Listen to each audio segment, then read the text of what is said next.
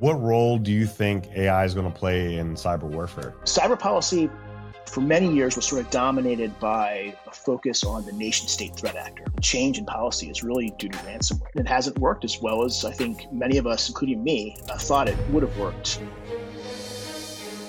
Who says tech can't be human?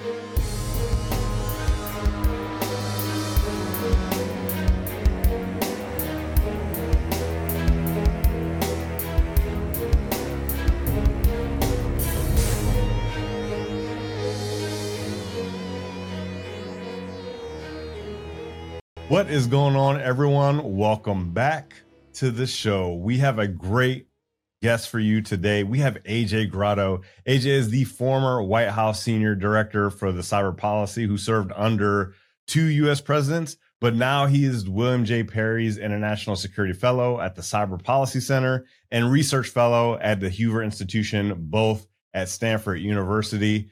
But before we get to his background and the things that he cares about, AJ, welcome to the show. It's good to be here, Chris. Thanks for having me. Absolutely. We got to go back to the beginning because you do policy on a couple different levels, right? You've done cyber policy and now AI policy. But before we even hopped on the podcast, you said that you don't separate cyber from AI. Could you explain why that is? Yeah, well, AI is they're digital systems too. Forget the hype for a moment and just recognize that it's IT. And, we are at risk of viewing it as separate, which means that we're going to create seams between the way that we manage digital risks for non-AI systems and the way we manage digital risks for AI systems. There may be some differences between the two, but at the end of the day, my view is that we have to embed AI risk governance in IT risk governance. Mm-hmm.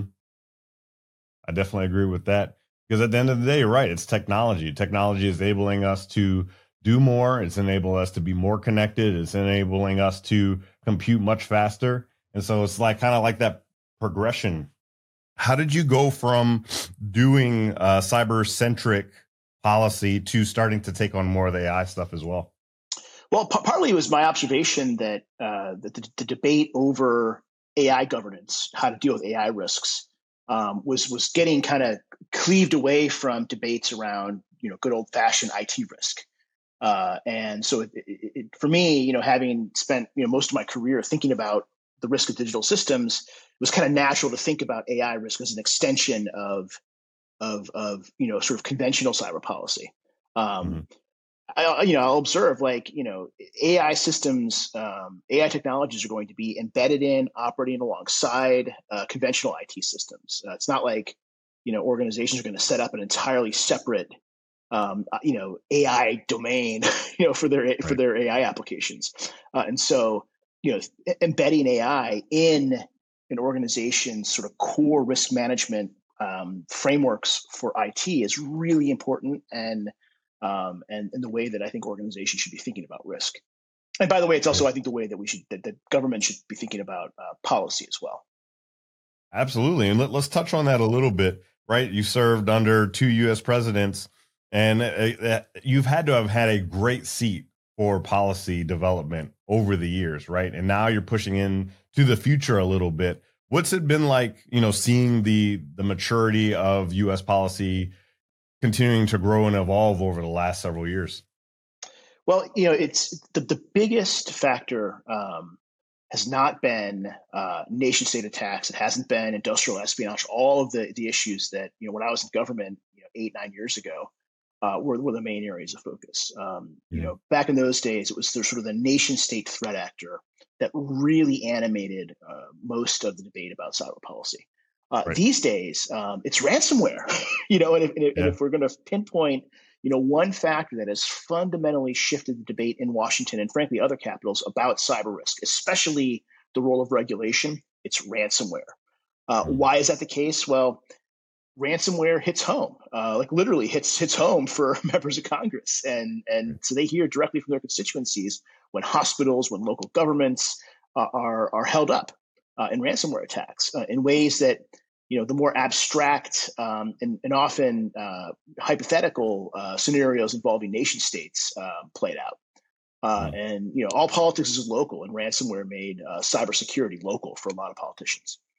When you look at other nations, I've been to a few different nations in my capacity as advisory CISO, and it seems like they are getting to certain places that the US was 5, 10 years ago, right? They're just starting their policies, they're just starting legislation for cyber. Where would you say the other nations are? Would you say there are some nations that are ahead the US from a cyber policy perspective? Are there examples that we need to sort of look at as like, hey, that's the gold standard? Or would you say that we're the front runner still as a society? I think it depends on what sort of slice of cyber policy we want to take. If we're talking about dealing with nation state adversaries, I think we are far and away the most adept. If we're talking about the role of cyber operations in statecraft, so think offensive cyber operations, I think we are the best. That's not to say there aren't other countries who are really, really good, but Right. I do think we're sort of at the top of the game. When it comes to regulatory policy, I think, frankly, we are not where we need to be. Hmm. My view is that we have conducted this experiment with allowing the market to try to drive security practices, and it hasn't worked as well as I think many of us, including me, thought it would have worked, should have worked.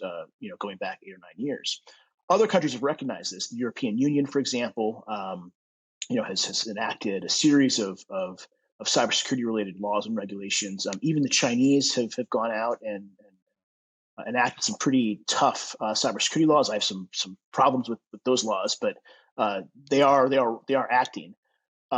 We're a little bit behind the curve, and this Hmm. is a point that the Biden administration made in the cyber strategy that it issued in back in July. It was. And there are market problems. I'm particularly concerned about a lack of competition in many areas. I'll point to the federal government as kind of an example. We used to say, in the federal government, we should eat our own dog food if we're going to, Yeah. talk about, what other organizations should be doing. We should be doing it too. It's a fair critique. And in the federal government, I'll pick on Microsoft a little bit here. Microsoft has 85% of the market share for productivity software. Mm. It owns a virtual monopoly on operating system software in the government, and that makes it really hard for the government to then negotiate on security. Right? Microsoft wants to upsell security, and that's a market position that on some level I can't blame Microsoft. Right? It's a business. It's in the business of making money. But Yeah. it does point to some competitive challenges that exist. And so I'm a big believer in competition. I'd like to see more of it. The more, the better. Give us a current state of affairs when it comes to AI policies. So, I mean, there's a lot of folks, Elon Musk came out and said, hey, we need to put a pause on development of AI until we can get a handle on this, right? And I think a part of getting a handle on AI would have come by way of both policy, legislation, it would come by way of even some technical means in order to ensure that we don't go off the rails. Because from my perspective, AI is one of those technologies where is increasing so fast that it could get out of hand very, very quickly. So where would you say we are in a state of affairs, and what are the top fears that people have when it comes to AI and the lack of policy that's there today? So I will say it's really hard to talk about AI risk. And the reason Mhm. is, on the one hand, um, there are real risks, no doubt about it.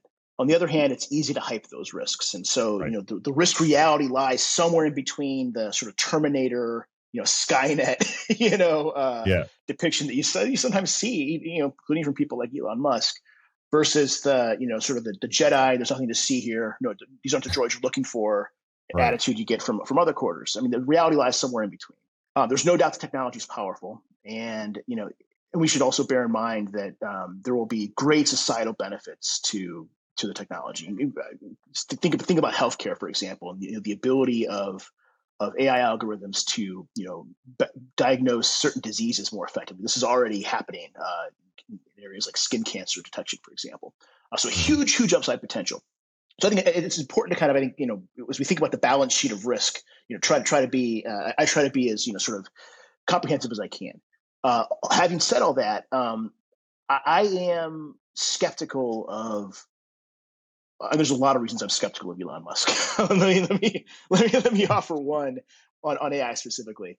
When I see the big players like Elon Musk and Brad Smith at Microsoft talking about the need to slow down, the need for government regulation now, I can't help but wonder if there's an ulterior motive, which is that if the sense that that these comments are projecting is this is such a big thing that only the biggest companies can be truly responsible, right?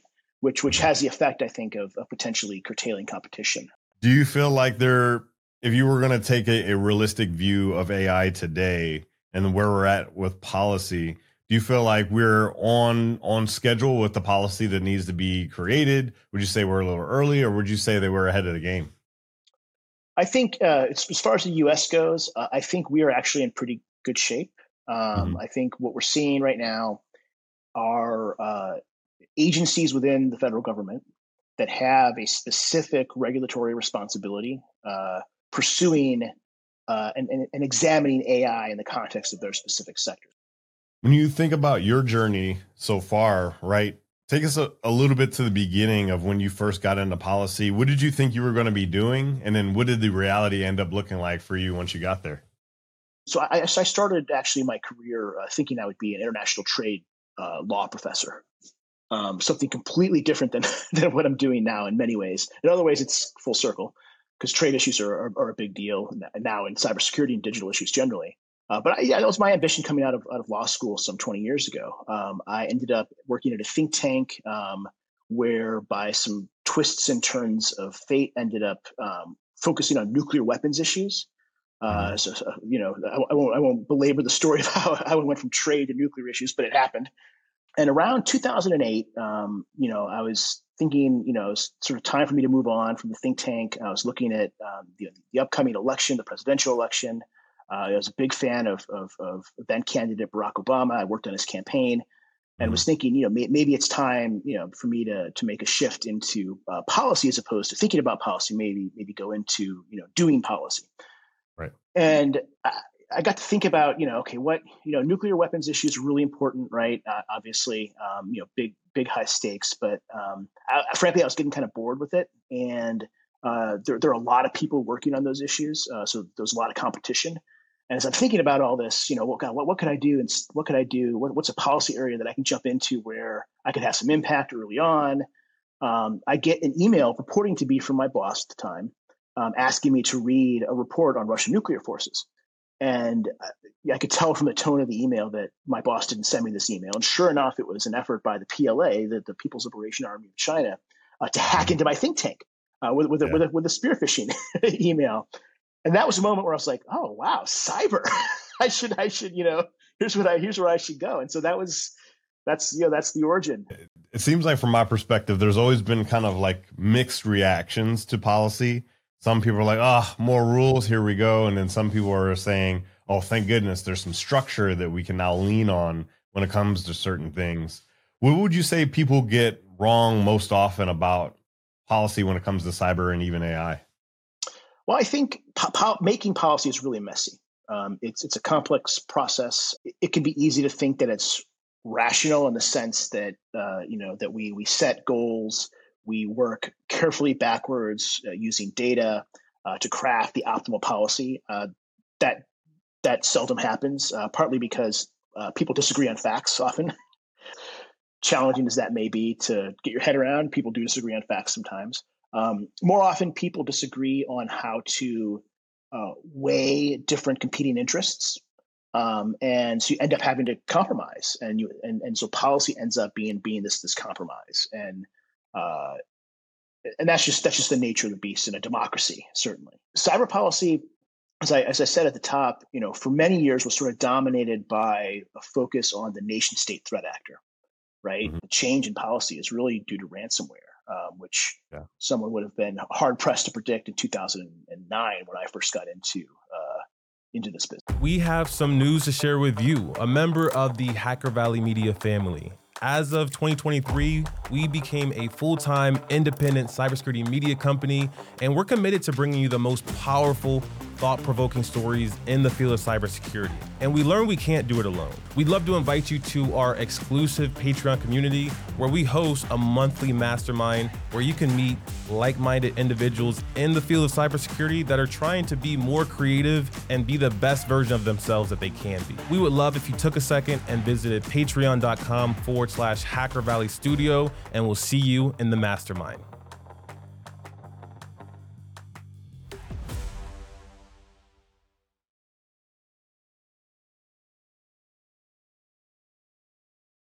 Do you have a story of an impact or some piece of legislation or policy that you were either a part of or helped lead that means the most to you? Do you have a story about that?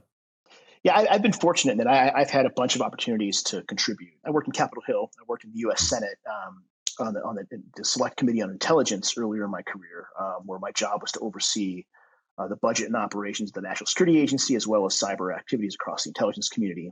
I was the main drafter of the legislation that President Obama ended up signing in 2015 that created the information sharing environment for cyber threat information, kind of provided the legal framework for it. Working in the Trump administration, in my same position, senior director for cyber policy, and we had the opportunity to put forward an executive order on cybersecurity that, in many ways, was a continuation of of some of the really good work that I thought we had kind of unfinished in the Obama administration. And so I'm pretty proud of the fact that we were able to get that done in a difficult political environment. All presidential transitions are messy, regardless, right. But that one was especially messy. And so the fact that we were able to get that done, get that out, and have it be sensible and under some difficult circumstances was a big plus for me. And I give a lot of credit to Tom Bossert, who was Trump's first Homeland Security advisor, for having the confidence in me to sort of lead that process, despite my from his perspective dubious political leanings. Did you have to deal at all with policy around the voting periods, like the voting situations? Did you have to deal with that a lot? Yeah, so my office was the point office at the White House on election security in 2016. So we learned a lot more about Russian interference after the fact. I wish we had known that in 2016. I think we might have proceeded differently with our policies. But you have to remember that the conventional wisdom in Washington, and frankly, everywhere in the world, even the Trump campaign, was that Hillary Clinton was going to win the election, and so there was an assumption that we would get an opportunity to teach the Russians a lesson in a Clinton administration, and that taking action at the end of the Obama administration against Russia would be perceived as political, which President was very just didn't want to do. Right, he was very concerned about upholding the integrity of the election and not creating circumstances that could be perceived as him using his office for political purposes. So we showed a lot of restraint, but that restraint, I think, was based in large part on an assumption that Hillary would win and there'd be an opportunity to sort of, again, teach the Russians a lesson after the election. That didn't come to pass. Now that you're really focused at Stanford, what has your work been wrapped around these days? What has been the major focal point for you? I'm interested in is how ready critical infrastructure around U.S. military installations is. So imagine a contingency with China over Taiwan. China invades Taiwan, and we want to come to Taiwan's defense. China knows that part of its chances of prevailing depend on slowing us down, slowing down our ability to surge people and equipment into the region. We have military bases around the country that have people and equipment. We push that out, and Chinese are going to want to slow that down. And how will they slow it down? Well, through cyber attacks, right? On power, on fuel supplies, on ports, basically just to throw as much sand in the gears of the U.S. military's logistics machine as possible to slow us down. Right. So I'm interested in how cognizant is critical infrastructure of this risk. Do they factor it into their risk resilience planning? And if not, what's the answer? I suspect my hypothesis, is that we are going to see some gaps to private critical infrastructure standing up to the Chinese nation state. But that's a hypothesis. I got to go out and gather the data and do the analysis to confirm whether it's true or not. I hope it's not true, but that's my hypothesis. What role do you think AI is going to play in cyber warfare in the future? Huge role. And, I think we'll see it in terms of both defense and offense. We already see defenders, using, large language models to generate code, commodity code that might have taken an analyst, or a coder or developer, some time to do, can now be done instantly. Now, of course, it's no substitute for having, skilled developers, because a skilled developer's got to check that code and make sure that the large language model didn't hallucinate, which is always, always a risk. So I think we'll see, those on the defensive side, improvements. And also it's sort of, some of the pattern recognition capabilities that AI brings to the table can help, spot anomalies in traffic and behavior within systems that could point to cyber threat actors. And then on the offensive side, you see the same kind of thing, right? You'll see adversaries using AI to craft phishing emails, more engaging phishing emails. We'll see threat actors using AI to try to identify, sort of large patterns, in systems that they could exploit, and develop malicious code as well. Through large language models. So I think we'll see both offense and defense affected pretty significantly by AI. I agree, 100%. Obviously, it seems like throughout your career, you've been really blazing a path for policy on the cyber and the AI side, just technology in general. And there are going to be more people that follow in your footsteps. For anybody that's looking to get into policy, that looking to make a difference in the world and their country, what is that one piece of advice that you'd have for anybody looking to get into policy at that level? Don't be an a-hole. It's just my biggest piece of advice, right? Because reputations matter, especially in policy, where you're going to be negotiating with people. You're going to be you have to learn how to communicate and deal with people, and you don't want to get a reputation for being a jerk. You could be difficult, right? There's a difference between being a tough negotiator, being a shrewd analyst and operator, versus being a jerk. And reputations travel. And I have found, in the 20 years that I've been active, it's a small world, man. I mean, it's a small world, and your reputation follows you around. And if people view you as someone who's good to work with, man, I mean, that's worth its weight in gold. 100%. That's perfect. Great advice. AJ, thank you so much for taking the time out of your busy schedule to hop on the mics. If anybody's curious about AJ, what he's doing, all that stuff, we're going to drop those links, including the links of the organizations that he works with today. And with that, we will see everyone next time.